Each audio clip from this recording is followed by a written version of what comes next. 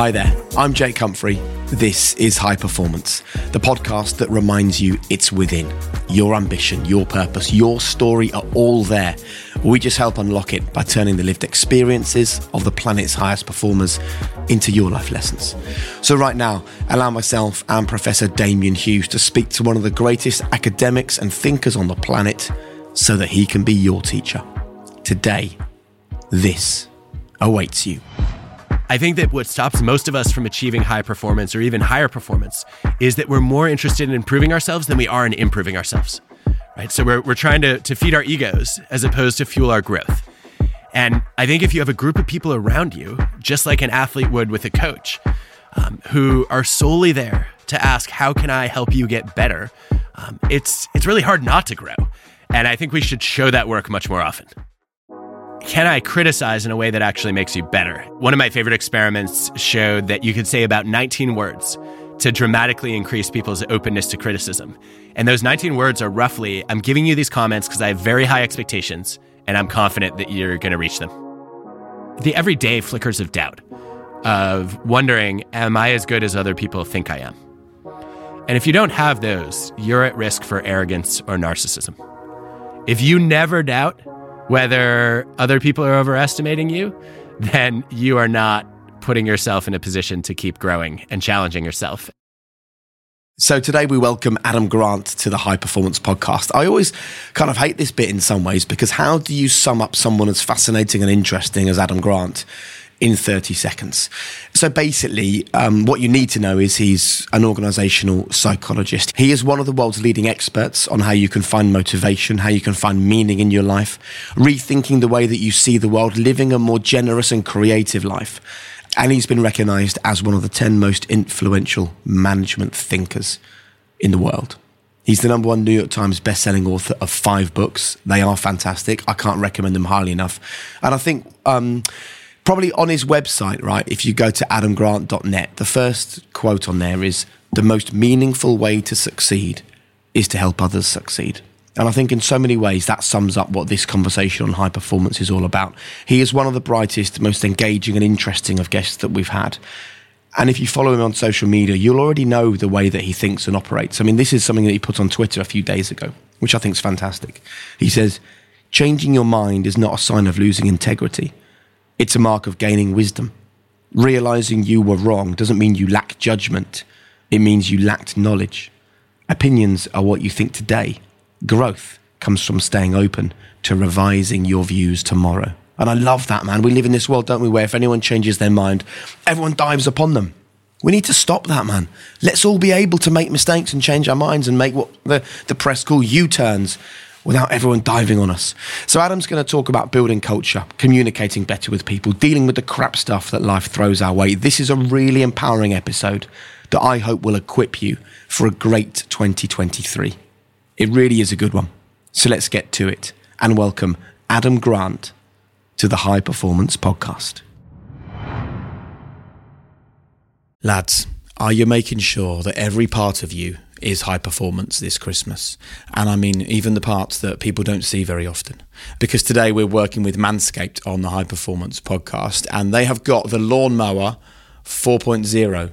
So if you want to make sure that every part of your body is looking how it should, then the Lawnmower 4.0 body trimmer and the Weed Whacker nose, hair and ear trimmer might just be the thing for you. Plus, both are waterproof, so there's no issues clearing the snow out of your driveway, so to speak. So if you want people to say, all I want for Christmas is you, then maybe you should think about going to manscaped.com/high performance for free shipping and 20% off. Make sure you look your best and feel your best at the start of 2023. Ready to pop the question? The jewelers at BlueNile.com have got sparkle down to a science with beautiful lab-grown diamonds worthy of your most brilliant moments. Their lab-grown diamonds are independently graded and guaranteed identical to natural diamonds, and they're ready to ship to your door. Go to BlueNile.com and use promo code LISTEN to get $50 off your purchase of $500 or more. That's code LISTEN at BlueNile.com for $50 off. BlueNile.com, code LISTEN. Hey, I'm Ryan Reynolds. Recently, I asked Mint Mobile's legal team if big wireless companies are allowed to raise prices due to inflation. They said yes. And then when I asked if raising prices technically violates those onerous two-year contracts, they said, "What the f*** are you talking about, you insane Hollywood ass?" So to recap, we're cutting the price of Mint Unlimited from $30 a month to just $15 a month. Give it a try at mintmobile.com/switch. $45 up front for 3 months plus taxes and fees. Promo rate for new customers for limited time. Unlimited more than 40 gigabytes per month. Slows full terms at mintmobile.com. Planning for your next trip? Elevate your travel style with Quince. Quince has all the jet-setting essentials you'll want for your next getaway, like European linen, premium luggage options, buttery soft Italian leather bags, and so much more. And is all priced at 50 to 80% less than similar brands. Plus, Quince only works with factories that use safe and ethical manufacturing practices.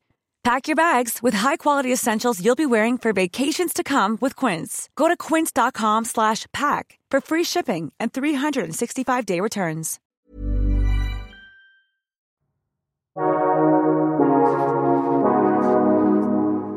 Well, Adam, first of all, welcome to High Performance. It's a pleasure to have you with us. What is high performance, Adam? I think of high performance as achieving excellence, and not just achieving it once, but being able to sustain it over time. And do you feel you're there? Never.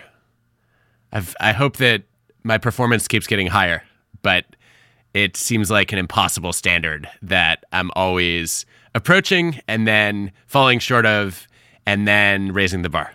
It's interesting, this, because we speak to a lot of people who understand the power of getting close without quite getting there. Do you feel are you close to excellence? I think I'm closer than I've ever been before. And how every day do you keep going to try and get closer? What are the tools that you employ? One of the things I find really motivating is worrying that I'm going to let other people down. I think often I do my best work when I know other people are depending on me. And that pressure, it's not all pressure. Some of it is a sense of responsibility and gratitude, but it's gone up over time as, I guess, as my books and podcasts and TED Talks have reached a bigger audience. I felt like there are more people counting on me to produce interesting, useful insight. And I wake up in the morning thinking, if I don't have a thought that other people find valuable, then I've had a pretty bad day.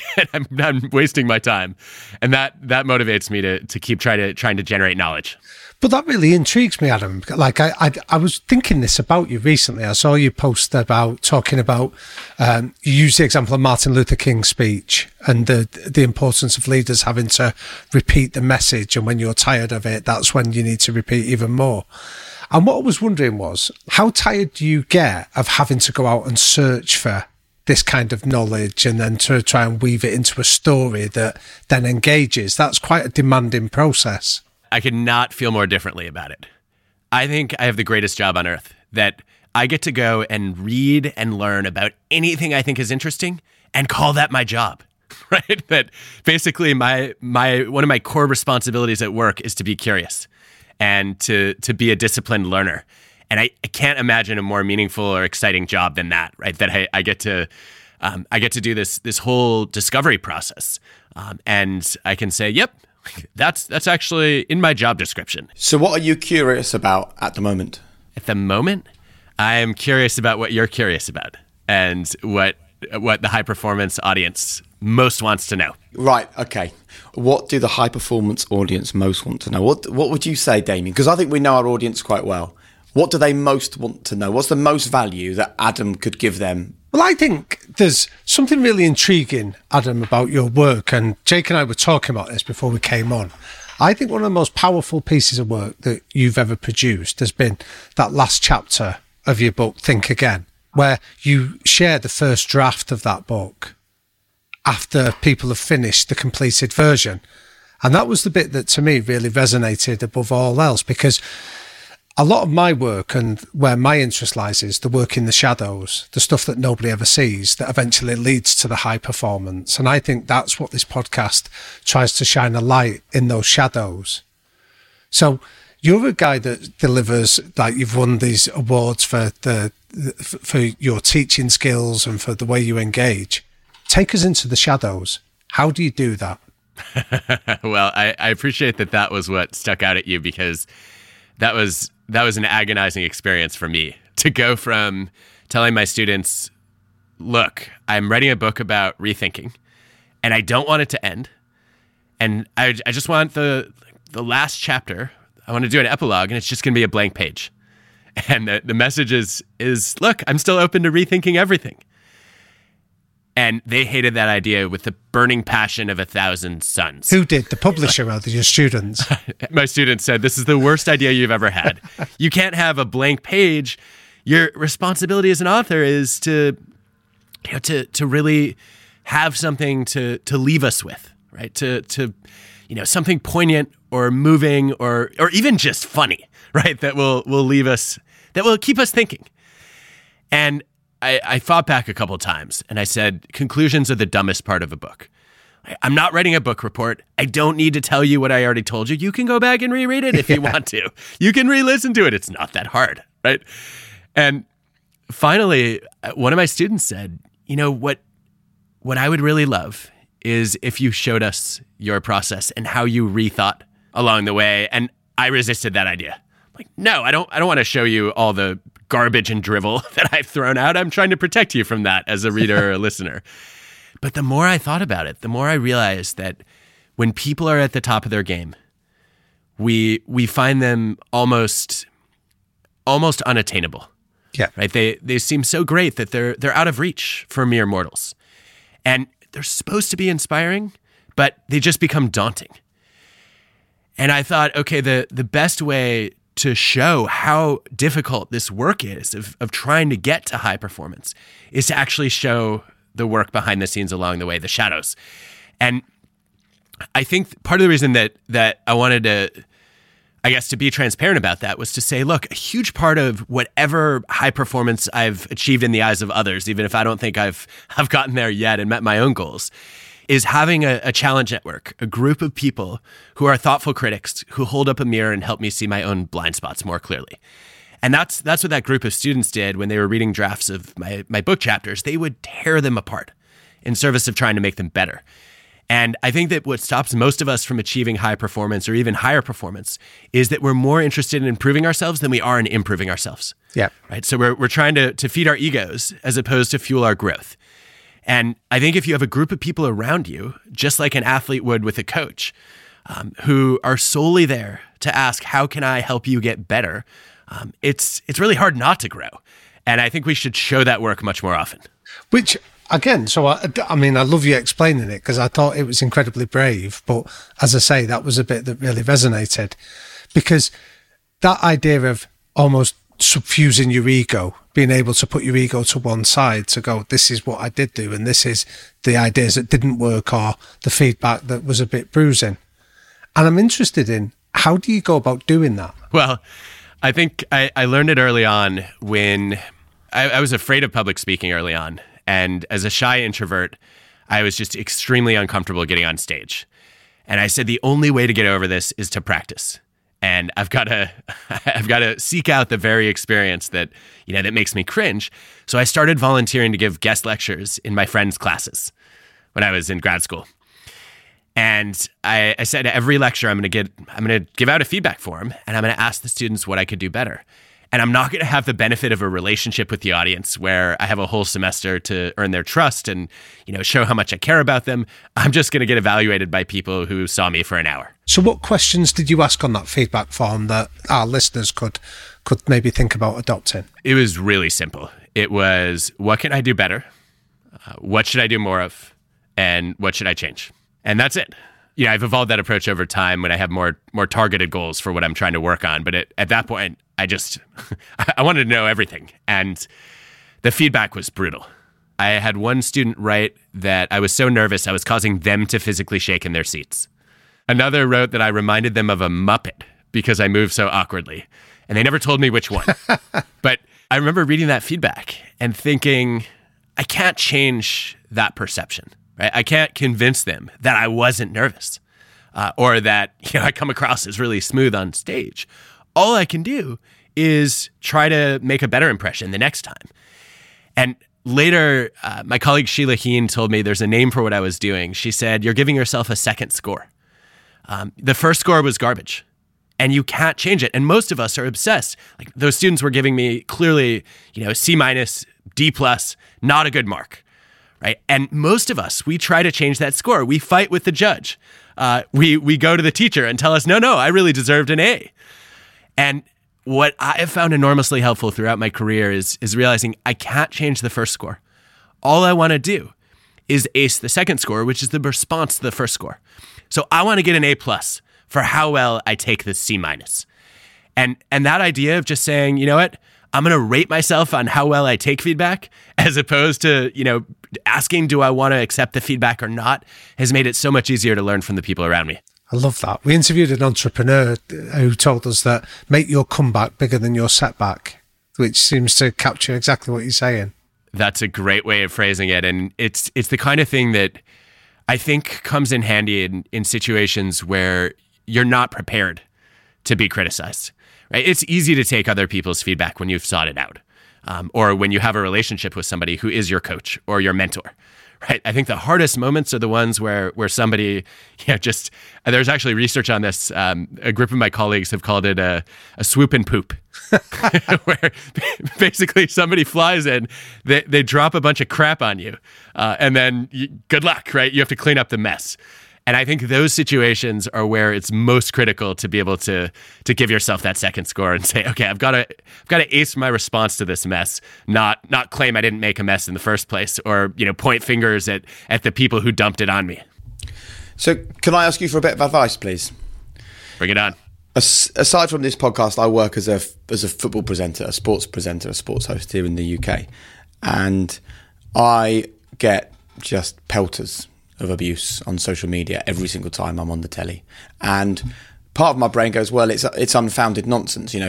People assume, he's so bad, he must have had a family member in TV, right? Which is not true. Or, oh, he's such a posh kid. Also not true, just like state school educated. But every time I do it, I get that. And I'm well aware that if you do my job, that will happen. But I still find it really hard to deal with what I think is unfair criticism. So the only way I think I deal with it is just by saying to myself, well, they're all idiots. They must be jealous. Like, what is the way that I should be dealing with that sort of criticism that I think is unfounded? Because just ignoring it, it still doesn't hurt any less.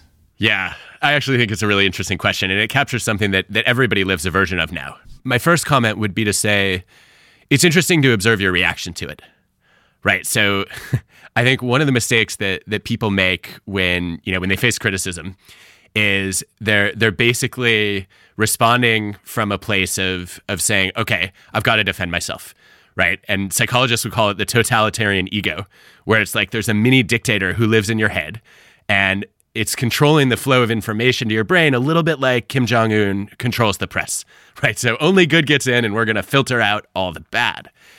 And that's obviously a missed opportunity for learning, because there might be a signal in all that noise. And so if you get defensive or you tune it out altogether, you're basically saying there is nothing that my audience has to say that can teach me anything or make me better at my work. And you don't want to go there, and that's why you haven't stopped reading it altogether, right? You still scroll on social media. And then you end up letting in too much of the criticism, and it just drags you down, right? It kills your motivation. So the question is, what do you do instead? So why do you think that criticism makes you so upset? I think it makes me so upset because I feel like I can't do anything about it. So I try the hardest I can to be as good as I can at being a TV presenter, and it doesn't make any difference. And it also annoys me because it changes the way I behave, right? You've said it perfectly. We spend our time proving ourselves rather than improving ourselves. It forces me down the road of proving myself. So instead of I will just do something that is ego-driven. I'll put something on social media that's ego-driven, and then that brings more criticism. I think, shit, why did I feel the need to prove that or tweet that or share that? But I know why. It's because I'm trying to fight back, and I don't really know how. I don't think any of us do. I think one of the things I've found helpful in this situation is to be clear about who my audience is, my intended audience, right? So I find myself thinking a lot, why do I care about the opinions of complete strangers? Why am I trying to prove myself to people who are not necessarily knowledgeable about the work that I do? Are we not just hardwired to care? Probably. You could tell a very convincing evolutionary story about how social exclusion was a threat to survival. I think we're wired to care, but there's no reason why we have to care equally about everyone, right? There's no reason why you have to let that evolutionary circuitry, sort of hijack your rational thought. And so I think going in, every time you're calling a game, right? The first thing I would want to know is who are the people whose assessment of your skill really matter to you. And I would go to those people first, right? Before you look at what the random audience has to say, knowing that they're always going to be critics and they're always going to be angry fans or rivals, right? Yeah. I'd want to know, well, whose judgment do you really trust and value? And can you seek their feedback first? And once you do that, you're probably going to feel a little bit more secure. You're going to know what kind of criticism is valid and what is probably a little bit, a little bit less credible. And then maybe you can filter a little bit better. Have you ever tried that? I had one experience where I was getting pelters, and then a colleague of mine who I really respect sent me a message to say and Damien knows this story, saying, you're fantastic at what you do. And that was a great moment for me. And I like to say, oh yeah, then I really changed and thought, that they don't count, she counts. No, that wasn't what happened. I'll be totally honest, because it feels like an overwhelming flood. And I'm sure also, we could talk about an evolutionary story of the fact that we are hardwired to see the negative and ignore the positive. And that's definitely something that I know a lot of our listeners struggle with, at the start. Yeah. What would your listeners most like to hear? Like, let's be totally frank, how to be happier, how to be more positive, how to feel better when we wake up in the morning. Isn't that probably what all of us are constantly looking for? In some ways, although I think that a lot of people are willing to accept more negativity in order to get to higher performance. And that's part of why they listen to this show in the first place, right? Yeah. It's interesting to think about this basic problem of, bad is stronger than good empirically, right? Negativity bias is well documented over multiple decades. And you're right, there's a good reason for that too. If you ignored the compliment, nothing bad will happen to you. If you didn't see the threat, you might not make it to tomorrow. But we allow ourselves to, I think, react to, to social information, to feedback, to failure, to rejection, as if it is a life-threatening event when it's not. And I think I'm getting the sense that you don't have a clear definition of what high performance is when you call a football match. Because if you did, you would immediately be able to look at the fan comments or the social media complaints and say, which of these are relevant to whether I was successful today and which ones aren't. And you would have done your own immediate review of what you did well and what you did poorly. And you might have had some things that, that you could see more clearly and others that were a little bit more blurry. But then you'd be able to take all of the comments that you're getting and say, okay, some of these are about things that are not relevant to my definition of performance. And so it doesn't matter what those people think. So how do you define high performance in that role as a commentator? I think the role for me is getting the most out of the pundits. You have to understand that when you're the presenter, you're not there to be the superstar. So it's telling the story, and it is asking the question that the audience at home want to hear. And I think I am good at that. But the problem is, it's not like I'm the footballer who knows whether I've scored a goal and picked up 3 points or missed a chance and lost the game. Like, there is no win or lose. It's not tangible like that. So that's where the challenge comes from for me, I think. Yeah, so you're dependent on subjective feedback instead of objective results. Exactly. And also when you're live on the telly, it's a bit like when you do a podcast episode, you don't really know, I don't think, whether, if it's gone okay or not, but you don't really know because you're so in it. You think, well, I think that was all right, but I don't really know. You're trying to filter so many layers of information when you're broadcasting live that actually, whether it was any good or not is almost the 16th thing down the list, Yes, although I think you just gave an interesting solution to that, right? Which is, if your goal as the presenter is to bring out the best in the pundits, right? Their feedback is much more valuable in some ways than the audience feedback, right? On whether you gave them a chance to shine, whether you brought out a version of themselves that they might not have been able to bring out if you weren't there. You know what? That is the perfect. And actually, now when you say that, I smile because I'm always having conversations with the guys where they go, "Oh man, I love working with you. You always make me feel good. You make me relaxed." And thanks for that. Well, I'm not going to say they're your only audience, right? No. But in some ways, they're your primary audience. See it. Yeah. And if it goes well with them, then on balance, right, it should lead to better feedback from viewers. So Adam, then let's go back to that work in the shadows for you for when you described about being really clear about what your audience want. And I'm really intrigued about how you've won these awards for being Wharton's best professor for 7 consecutive years, because that's taking information that in somebody else's hands might be quite dry or bland or anodyne. And yet, having read your work and seen your stuff, you do make it dance, you do bring it to life, and you do it in an incredibly engaging way. So what I'm interested in is the process that you go through to get to that end goal. Like, tell us the equivalent of that last chapter of the book where you broke down the processes you get through. Because there's lots of our listeners that maybe are working in selling paper clips. There's teachers that are going into classrooms where they're having to engage children. There's parents trying to get kids to do something that they might not want to do. And I think your lessons from that in the shadows have got an awful lot to teach us all. Well, I think it starts for me with, I had the great fortune to have some extraordinary teachers who changed the way I saw the world, and I really wanted to pay that forward. What that experience early on taught me was that good teachers are passionate about the material they teach, but great teachers are passionate about the students they teach. I think that the time that I spent early on working to get to know my students really shaped who I became as a teacher. For me, a lot of that really came from the anxiety I had in the classroom. I thought, well, I'm really intimidated by these brilliant students, and I want to make sure that that I have something of value to contribute to them. So I'm going to do everything in my power to get to know them. So I ended up coming into the first day of class having memorized every student's name. And I asked them to put their name cards down, and I went around the room and named them all. And they were stunned. And of course, then I beat myself up afterward because I missed a couple names and I made a mistake and I confused 2 students who looked alike. But what they were reacting to was that I had put the time in to try to get to know them before I showed up at class. And that was a clear signal that I cared. And it's amazing how few people do that work, right? It's not hard. It's brute force. And you can apply memory tricks, right? You can do spaced repetition. You can quiz yourself. You can build a memory palace, right? There are lots of techniques that amplify your ability to retain that information and recall it in the moment. And I definitely apply those. But it was just saying, I'm going to commit a few hours to looking at their photos, right? And committing their names to memory.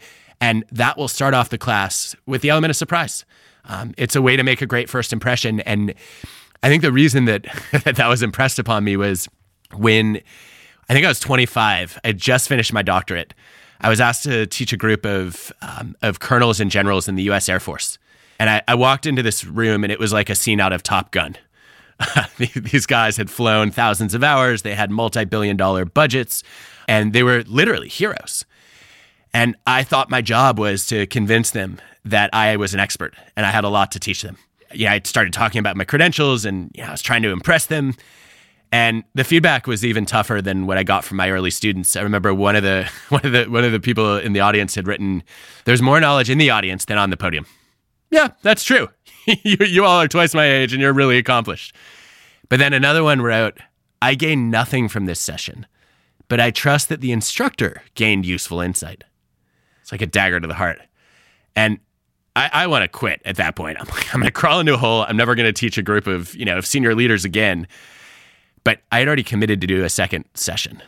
And I take my integrity really seriously. If I tell you I'm going to do something, I follow through. So not showing up or backing out is non-negotiable. And I don't have any time to reinvent my material.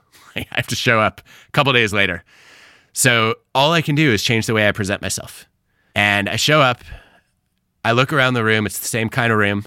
They've got their nicknames. They have call signs. They're Striker, Sand Dune, Gunner. And I'm staring at these tough guys. And I say, I know what you're thinking right now. What could I possibly learn from a professor who's 12 years old? And nobody reacts. Stunned silence. And I'm sitting there for what feels like an eternity. And finally, one of the guys pipes up and says, "Oh, that's ridiculous. You got to be at least 13. And the whole room started cracking up. And I more or less taught the same content, but it changed the relationship I had with the audience. And afterward, the feedback forms were night and day different. They said things like, although junior in experience, he dealt with the data in an interesting way. And it was great to learn about motivating millennials from a professor who's almost young enough to be one. And That was a really different approach than, memorizing my own students' backgrounds. But it was the same thing in essence, which is to say, I am here to build a connection. And what I want to show you is that I'm aware of what's going on in your head, right? I know you're questioning whether I am qualified to teach you. And the fact that I have the self-awareness to realize that and the humility to say it out loud, hopefully shows to them, right, that maybe we can have an interesting conversation over the next few hours and we can learn things from each other.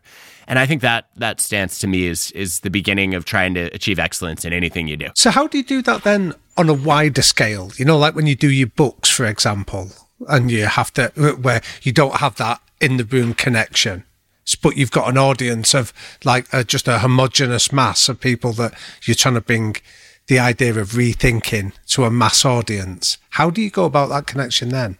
Early on, I tried to do it by sort of writing what I knew. And I wrote a first draft of my first book, Give and Take. I sent it to my brand new literary agent. And he said, if to be totally honest with you, I don't even think your academic colleagues are going to want to read this book. Start over. And I threw out 102,000 words and started over from scratch. And he gave me a piece of advice that I think about almost every day when I write. He said, write like you teach, not like you write a research paper. And what that gave me was a litmus test to say, would I open a class with this experiment?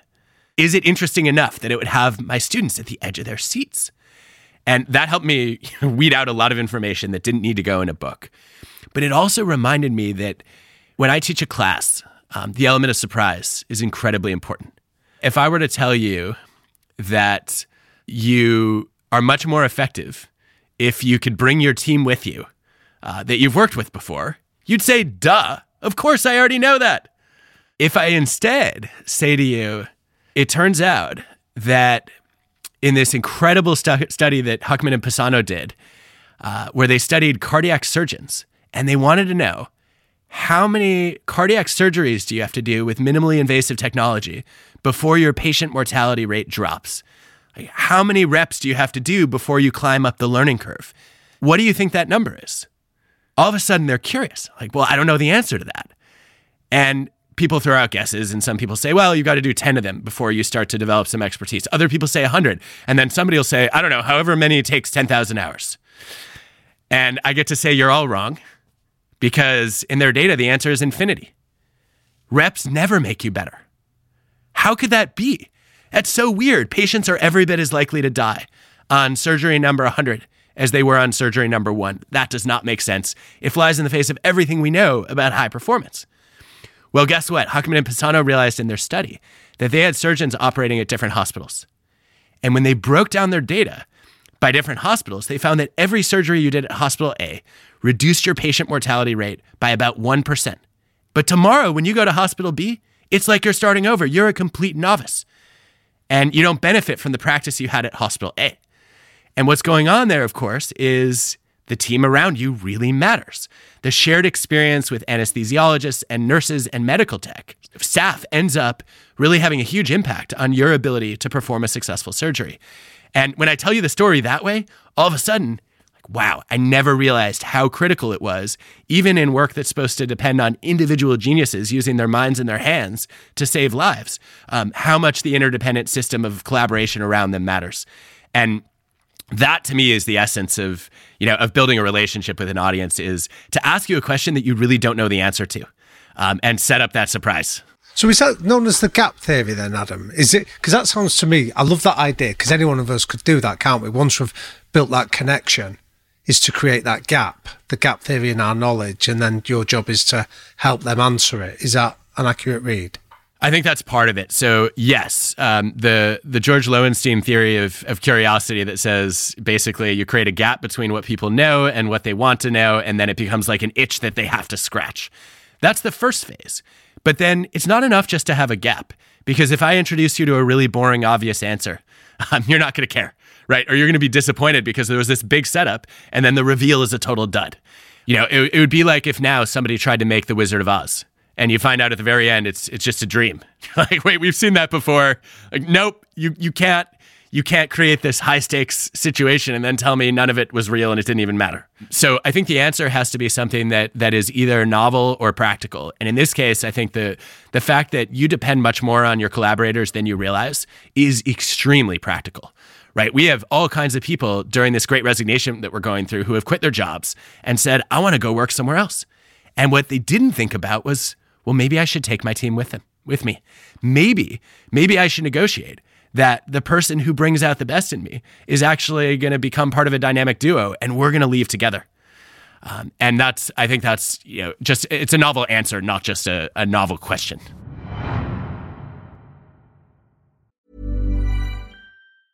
When you're ready to pop the question, the last thing you want to do is second-guess the ring. At BlueNile.com, you can design a one-of-a-kind ring with the ease and convenience of shopping online. Choose your diamond and setting. When you find the one, you'll get it delivered right to your door. Go to BlueNile.com and use promo code LISTEN to get $50 off your purchase of $500 or more. That's code LISTEN at BlueNile.com for $50 off your purchase. BlueNile.com, code LISTEN. I'm Sandra, and I'm just the professional your small business was looking for. But you didn't hire me because you didn't use LinkedIn Jobs. LinkedIn has professionals you can't find anywhere else, including those who aren't actively looking for a new job, but might be open to the perfect role, like me. In a given month, over 70% of LinkedIn users don't visit other leading job sites. So if you're not looking on LinkedIn, you'll miss out on great candidates, like Sandra. Start hiring professionals like a professional. Post your free job on linkedin.com/people today. Ryan Reynolds here from Mint Mobile. With the price of just about everything going up during inflation, we thought we'd bring our prices down. So to help us, we brought in a reverse auctioneer, which is apparently a thing. Mint Mobile Unlimited Premium Wireless. How to get 30, 30, bit to get 30, bit to get 20, 20, 20, bit to get 20, 20, bit to get 15, 15, 15, 15, just $15 a month? Sold! Give it a try at mintmobile.com/switch. $45 up front for 3 months plus taxes and fees. Promo rate for new customers for limited time. Unlimited more than 40 gigabytes per month. Slows full terms at mintmobile.com.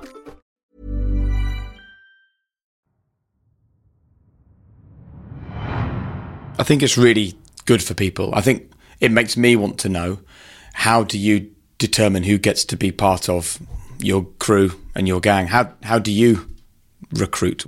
So my most valuable coaches and critics are people that I've come to call disagreeable givers. The first question is, if you think about the personality trait of agreeableness, disagreeableness, are people more on the agreeable side where they're warm, friendly, polite, Canadian?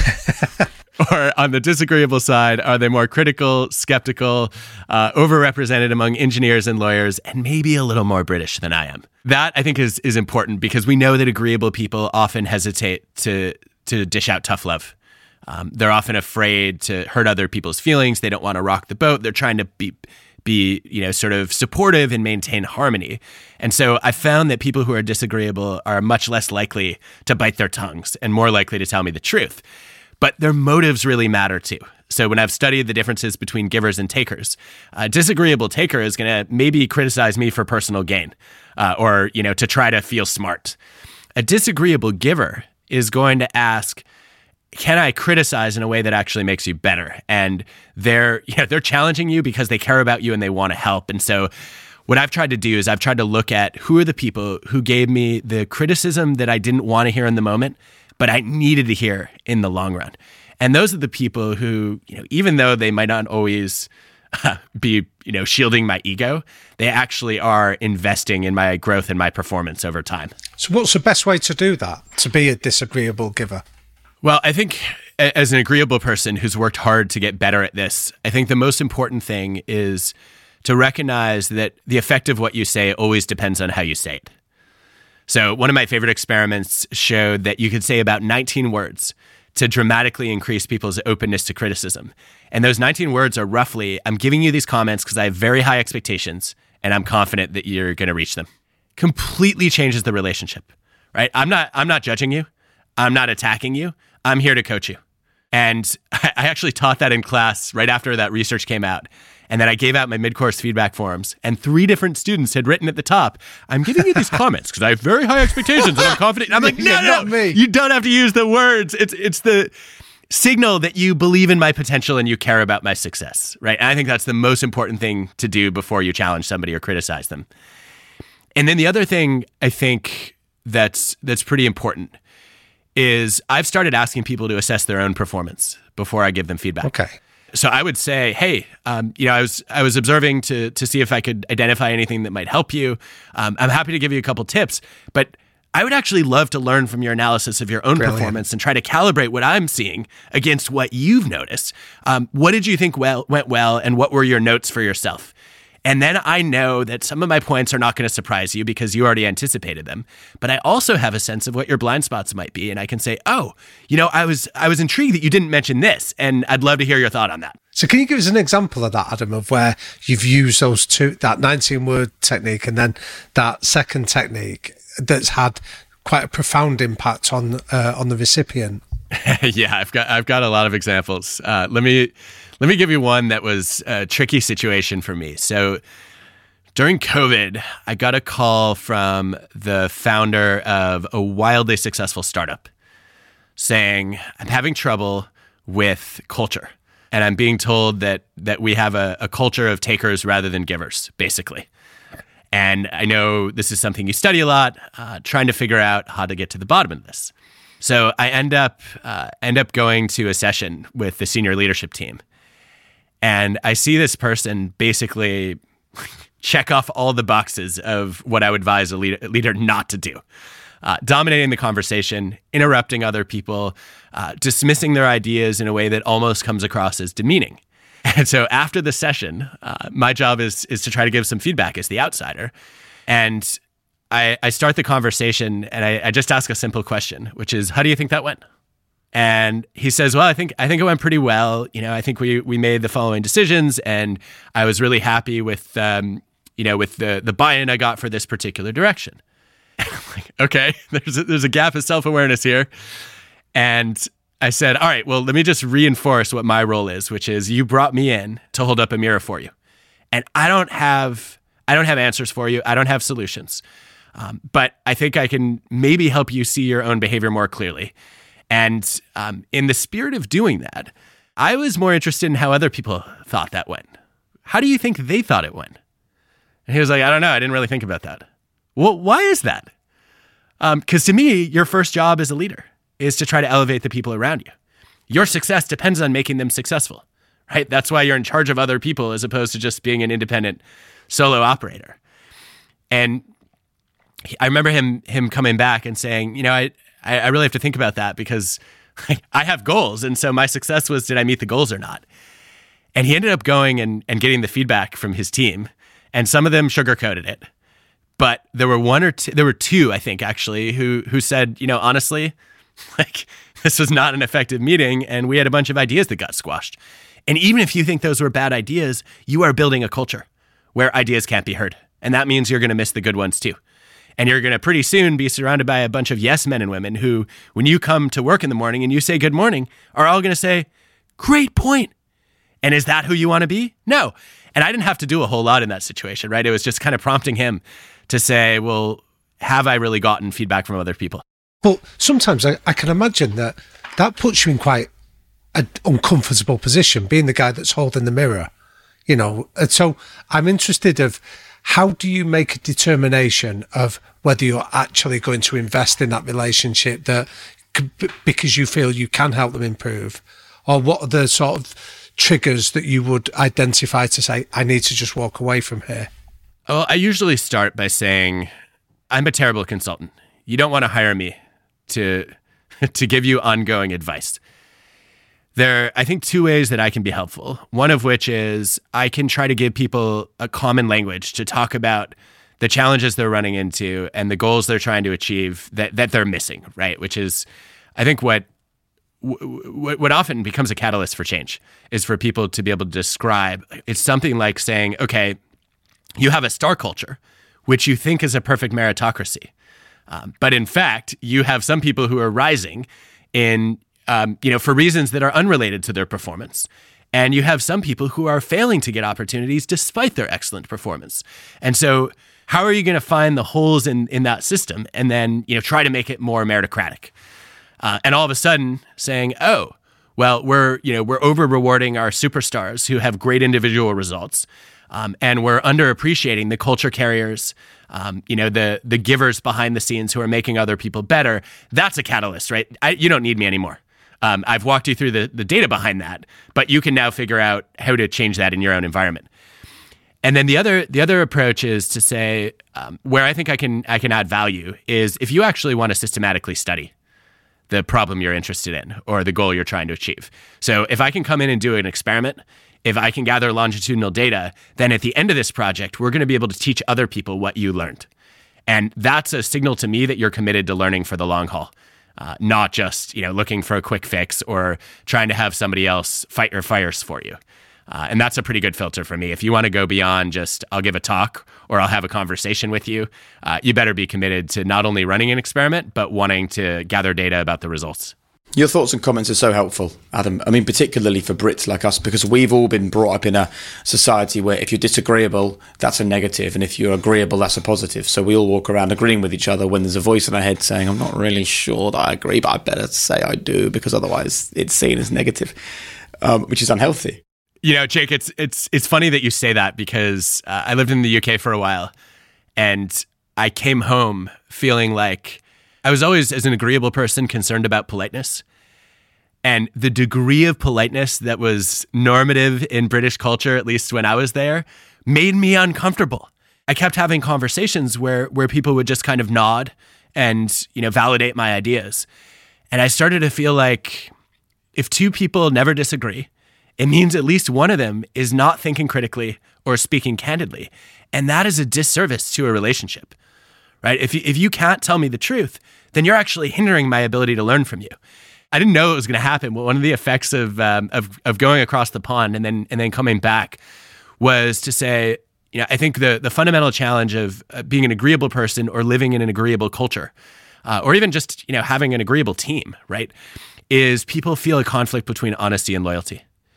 And what I tell every person I work with is, I see no conflict. To me, the highest expression of loyalty is honesty. The more candid you are with me, the more I will know that you care about me. So if you ever hesitate because you're afraid of hurting my feelings or hurting our relationship, don't. The only way you can hurt me is by not telling me the truth. And it just erodes the politeness norms in an interaction, because all of a sudden people realize, well, yeah, being polite is protecting your feelings in the moment, but being kind is actually helping you get better in the future. To try and bring this into our own lives, is this about communication? Because I'm thinking of people I know who have fired colleagues because why have they left? Oh, we couldn't agree. Or even I have friends who've divorced. Why have you divorced? We just got to a point where we disagreed on everything, like it's a negative. So even if it's opened our eyes to the fact that actually disagreeing doesn't mean that you can't, relate or coexist, how do we get the other person to understand that when I disagree with you, I'm not coming at you, I'm not being aggressive, I don't want to fight here. This is a disagreement based purely on respect for you and me. I think the framing is important. So, I mean, as a psychologist, my first inclination is always to bring the evidence to the table and say, look, research shows that the quality of a relationship, and also actually whether your kids end up well adjusted, if you have kids, is not about how often you fight. It's about how constructively you fight. Kids who are raised in homes where parents never argue, never learn to work out their differences, and that turns out to be unhealthy for them. Kids who are raised in families where parents disagree respectfully, they learn to speak up. They learn to listen to people who have a different point of view. And that's ultimately, good for their resilience as well as their ability to have thoughtful disagreements. So I like to talk about that right up front and set that as a context when I'm interacting with somebody. For people who wouldn't do that, I think the simpler way to do this might be to say, I have a style of working out my thoughts, which is to debate. And sometimes that makes me seem like a prosecuting attorney, right? Which is, I'm trying to shoot down everything you say, and I'm always trying to prove you wrong. But that's actually how I pressure test my own arguments. That's how I sharpen my own thinking. And if I take the time to disagree with you, it means that your opinion matters to me, right? If I didn't care about your opinion, I wouldn't bother to argue with it. I'd say, screw you. Like, why am I bothering to talk to you? And so my engaging in an argument is a sign that I care and that I care about you. And, you know, I may argue really forcefully, but I expect you to do the same thing back. And I want this to be like a debate. And then, you know, my wife will say, like, I'm not your debating partner. I don't want to have a 3-hour discussion about everything we disagree on. That may not be necessary. And I think what I've tried to land on there is to say it's important to agree on core values. And it's important to disagree on the best way to live those values, because I don't know, and neither does anybody else. And we're kind of trying to figure it out as we go along. Because my follow-up question was going to be, at what point do we make the decision that actually we're not just constructively disagreeing on a few things here, like this just isn't happening and it isn't right? How do you work out when you've reached that point? Yeah, I think where I start to get concerned is when somebody starts saying, well, let's just agree to disagree, right? Which is a sign that they're ready to give up. And I would like to believe I'm capable of having a thoughtful disagreement with anyone about anything.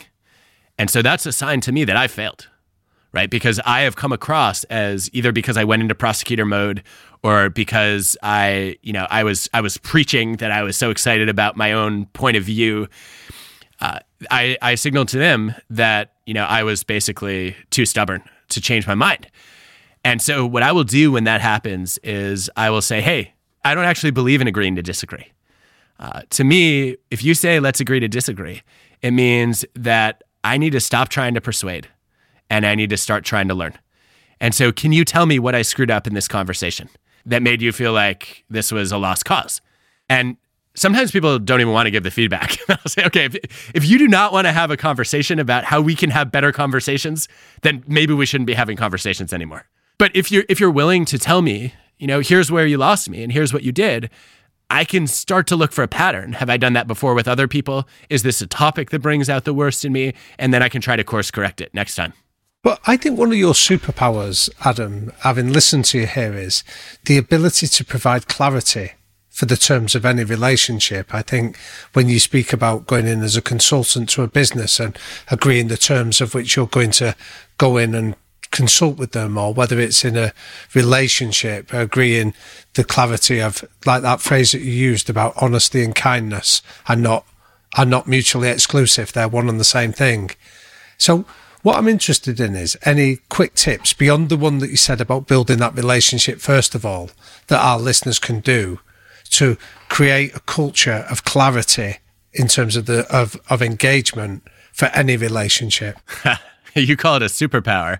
I say it's a weakness that reared its ugly head one too many times. And I've been in so many situations where I've regretted not clarifying expectations.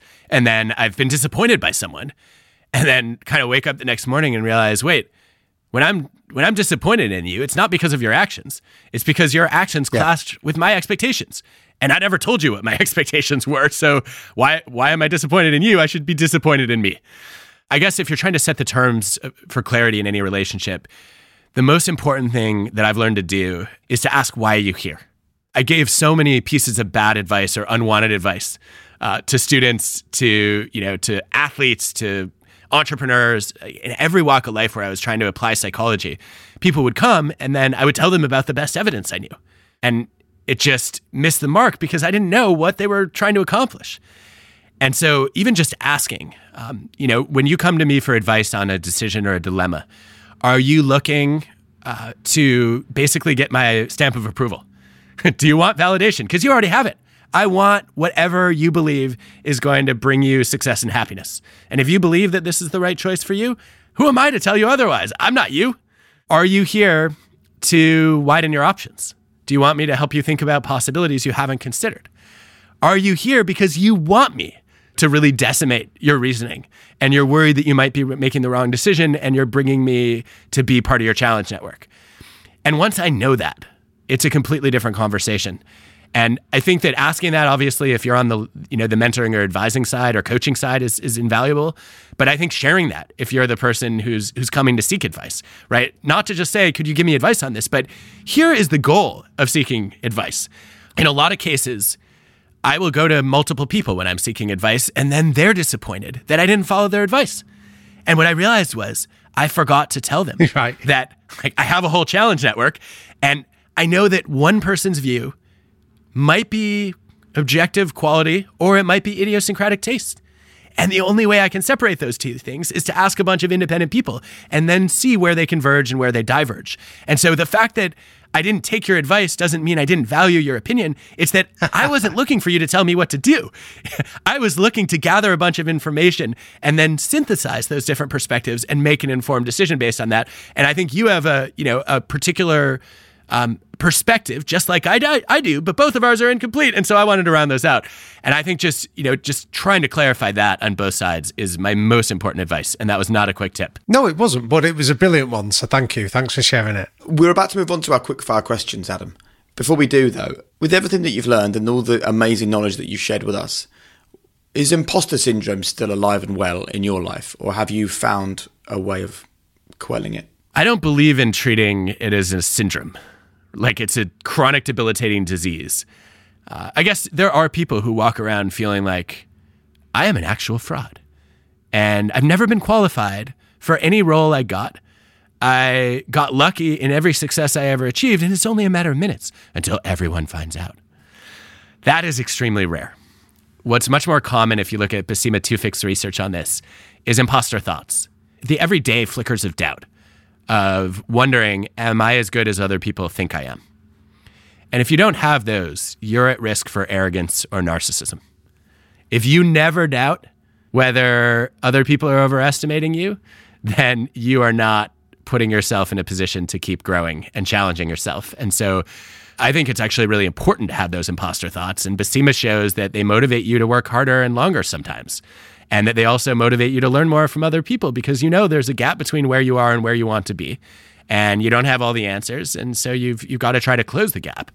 So for me, I have imposter thoughts almost every stage I get on. There's a moment where I think, why should this audience learn from me? And a colleague of mine, Hadla Thomasdottir, who I think is a brilliant leader and really skilled at turning imposter syndrome into fuel, taught me something that I apply in those situations. She says, if you're going to ask, why me? You should also ask, why not me? Brilliant. Right. Quickfire questions, Adam Grant. Your 3 non-negotiable behaviors that you and the people around you should buy into. 3 non-negotiable behaviors. 1 is striving for excellence. 2 is being candid with each other. And 3 is trying to focus not on our individual success, but on our collective contribution. If you could go back to one period in your life, where would you go and why? I would go back to yesterday and I would spend a little bit more time thinking through what's the most valuable information I can share today so I ramble less. What's your biggest strength? What's your greatest weakness? My greatest weakness is probably that I have a really hard time letting go of a goal when I get attached to it. And I end up in escalation of commitment to losing courses of action a lot. And I know it drives the people around me crazy and sometimes gets me in trouble too, which is why I wrote a whole book on why we need to think again. I think if I had a greatest strength, it's probably it's the flip side of that, right? I think most weaknesses are strengths overused and misused, and I think probably my greatest strength is my ability to lock into a goal and not let it go and persevere.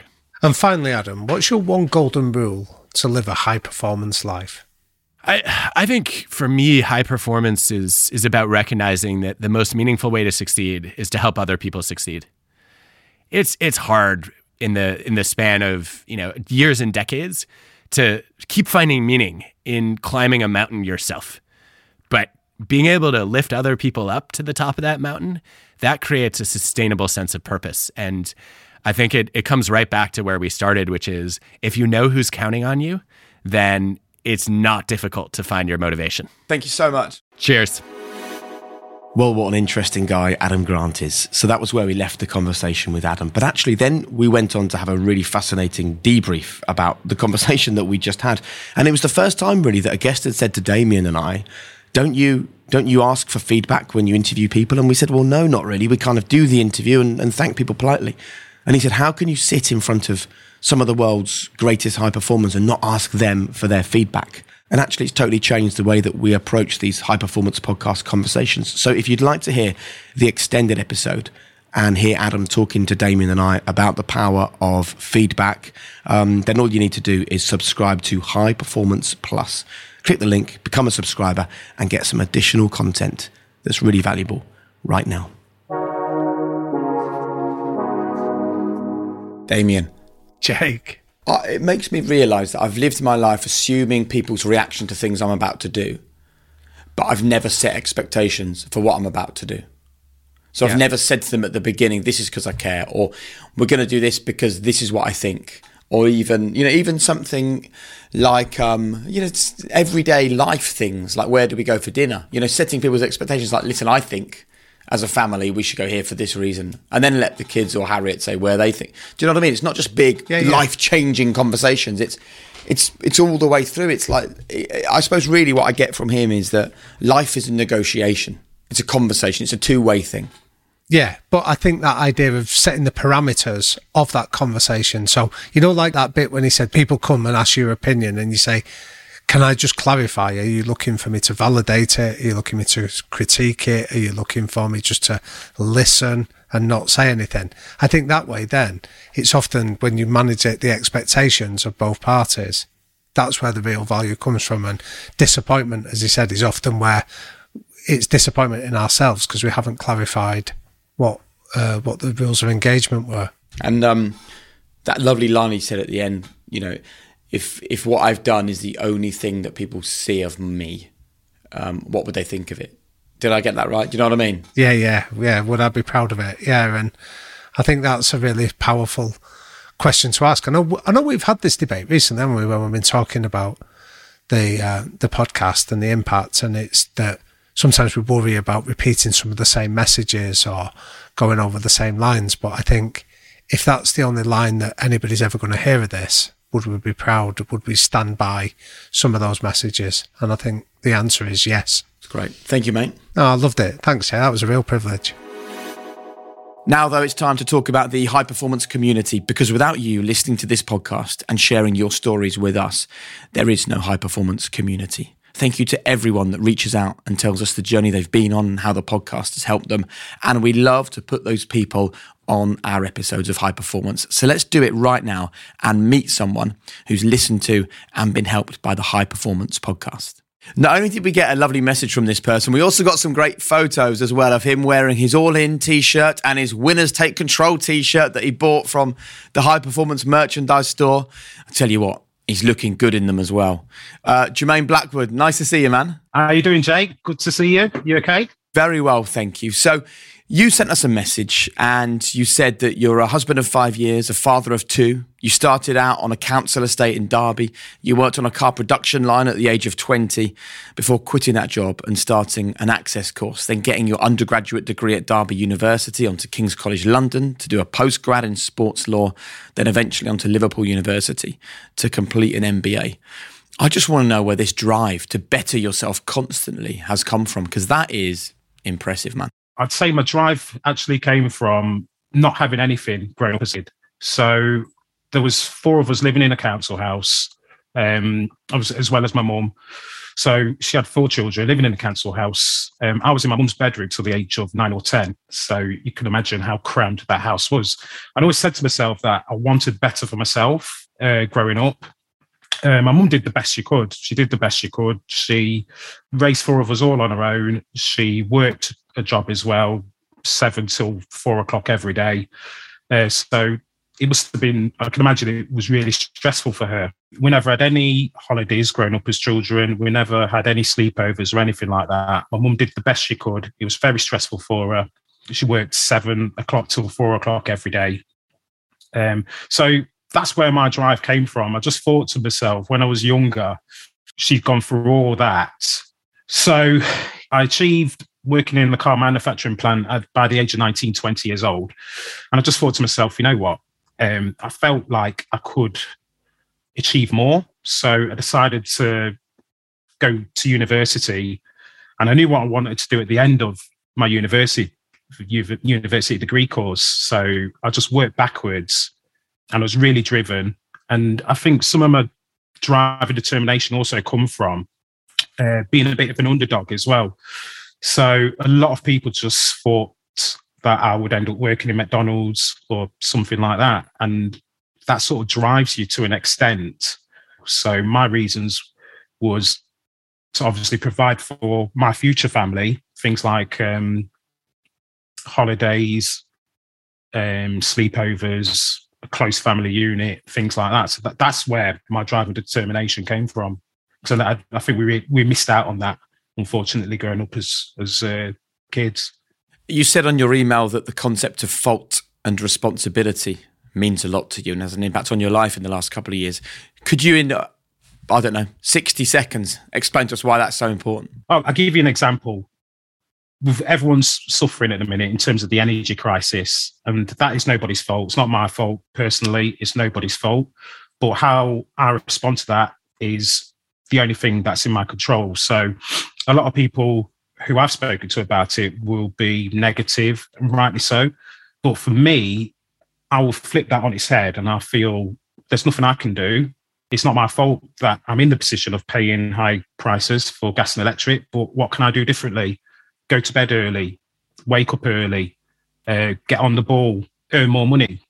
And I feel that's myself taking responsibility in terms of bringing more money into the household to offset those rising prices. If you were to share 2 brilliant messages that have made a difference to you from High Performance with the listeners right now, what would they be? I think Vicky Patterson's episode was really good. I feel the need to look after yourself before you can take care of others is paramount, because how can I give my wife or my child 100% of myself unless I'm looking after myself mentally, health and fitness wise? So I feel that's one message. And also I feel Van Persie's message in terms of winners take responsibility. Instead of blaming out external factors, just focus on what you could control and take 100% responsibility. I love it. Listen, mate, I think your story is fantastic because, what we haven't even got onto is that after all of that hard work and after all those degrees and everything, you thought your life was going to be working as a football agent. You start the job, you hate the job, and you're brave enough to realise there was more to life and to walk away from that. And you're now doing Spanish and German language courses. I just love your constant desire for growth. And I think that my favourite line is at the end of the email when you say, I feel there's more room for further growth and improvement with everything that I'm doing. And I think that is going to carry you a really long way. So thank you so much for joining us, Jermaine. That's a pleasure. Absolutely. Thank you, Jake. Well, there you go. I'd love to know what you made of that. Please reach out on social media and let me know. And don't forget, we're bringing High Performance around the UK. If you want to come and see us live in person for not a live podcast show, but a live theatre show that gets right to the heart of high performance. We'll talk about it more in the coming weeks on the podcast. But if you want to come, just go to thehighperformancepodcast.com/live 2023. That's thehighperformancepodcast.com/live 2023. Listen, thank you so much for growing and sharing this podcast among your community. Please continue to spread the learnings you're taking from this series. Thanks to the whole team behind the scenes, but most of all, thanks to you. Remember, there is no secret. It is all there for you. So chase world-class basics. Don't get high on your own supply. Remain humble, curious, and empathetic. And we'll see you soon. Bye for now.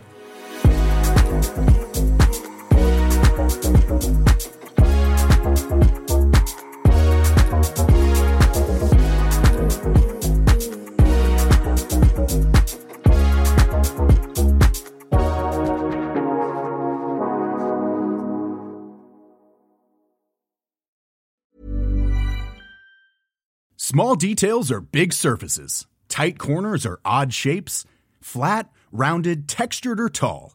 Whatever your next project, there's a spray paint pattern that's just right. Because Rust-Oleum's new Custom Spray 5-in-1 gives you control with 5 different spray patterns. So you can tackle nooks, crannies, edges, and curves without worrying about drips, runs, uneven coverage, or anything else.